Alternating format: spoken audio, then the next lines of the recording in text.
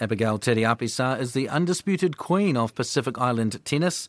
In 2019, she became the first Pacific Island woman to win a pro singles title, which helped her return to the top 300 in the WTA rankings. She also collected 3 gold medals at the last Pacific Games in Samoa, winning the women's singles title and the doubles and teams titles, playing alongside her sister Marcia and cousins Violet and Patricia. This month, she added another accolade after being inducted into the Georgia State Athletics Hall of Fame class of 2021. So I got an email just letting me know first before it was going to be officially announced. Shocked, surprised, really happy at the same time. I obviously couldn't really tell anyone until it was announced, so I had to kind of keep it to myself for a whole week. I'm really happy and really proud, and yeah. The 29-year-old was a 2-time All-American in 2012 and 2014. She set a school record for match wins and reached the semi-finals of the NCAA Women's Tennis Singles Championship. She even managed a win over future world number 87, Christy Ahn, who was competing for Stanford University. When I was playing NCAAs, maybe my final year of college or my third year, I played Christy Ahn. I think she was going to Stanford at the time, and American. And now I've seen her on tour a couple of times, and watching her play the Grand Slams this year. I won that one, but I think she actually retired after the second set. She was quite unwell. Got to take every win where it comes. As a senior in 2014, Abigail finished 15th in the college singles rankings, and she earned the university's Blue Carpet Award as Female Student Athlete of the Year.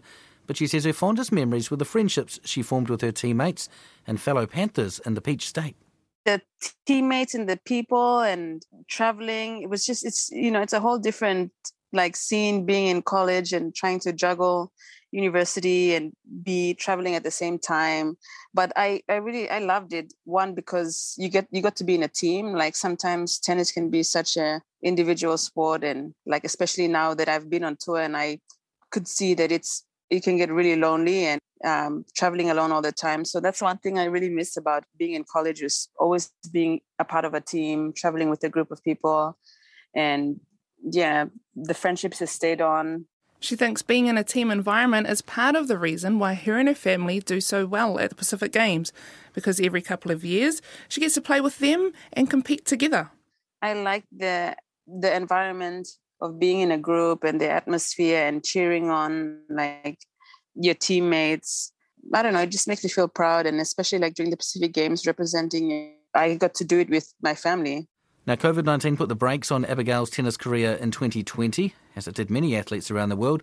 But this year has brought an all-new challenge as she welcomed her first child in August, a son called Luca, with her partner, PNG Football International, Alwyn Comelong. Well, last January actually was when I was starting to get back into the whole tournaments after the Pacific Games in Samoa. So I was really looking forward to that. And then obviously had to come back because of COVID. And then I still, kept training for the rest of the year. And then with my dad passing, that just, put everything on hold. And now with the baby, I guess everything's kind of changed for me now. She's been back home in Port Moresby since the start of the pandemic and says it's great to have a family around. It's quite nice because I have a lot of help here, like my mom, my auntie, my sister.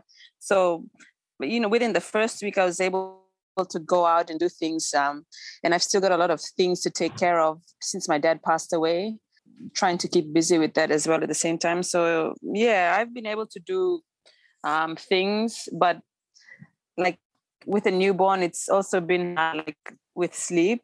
So sometimes I get really lazy too, and I just basically sleep all day. After spending the last couple of months adjusting to her new life as a family of 3, she admits the idea of getting back out on the tennis court and out on the tennis circuit and competing around the world has begun to enter her mind.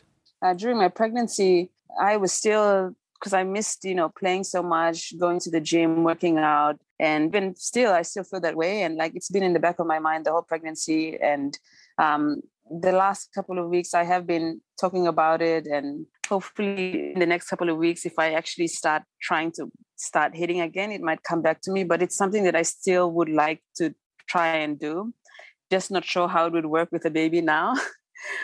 But I think I do definitely want to try it out next year. And also, with mini games next year, like maybe that could be a start. I'm not sure if I'm playing that or not. But I know there's a lot of moms on tour, so like it's possible. And she doesn't have to look too far for a doubles partner or opponent either. Yeah, I'm lucky. I have my younger sister. She's at home at the moment, and she's actually the head coach for the junior elite squad, and she's working with PNGT and the junior program here. So yeah, if I'm wanting to get back on the court, and if she has time and if she wants to, if she's up to it, there's definitely someone that I have also another young player, Eddie, who also was in the men's team for the Pacific Games I can hit with. If it's good enough for Serena Williams-Tale to have her young daughter Olympia getting a tennis education in her first few years of life, then why not for Abigail Tiriapisa's son Luca? Maybe he's going to be the next big thing out on the tennis courts. What do you reckon? Oh, yeah, well, we'll have to wait and see because his dad's a footballer, so you just never know.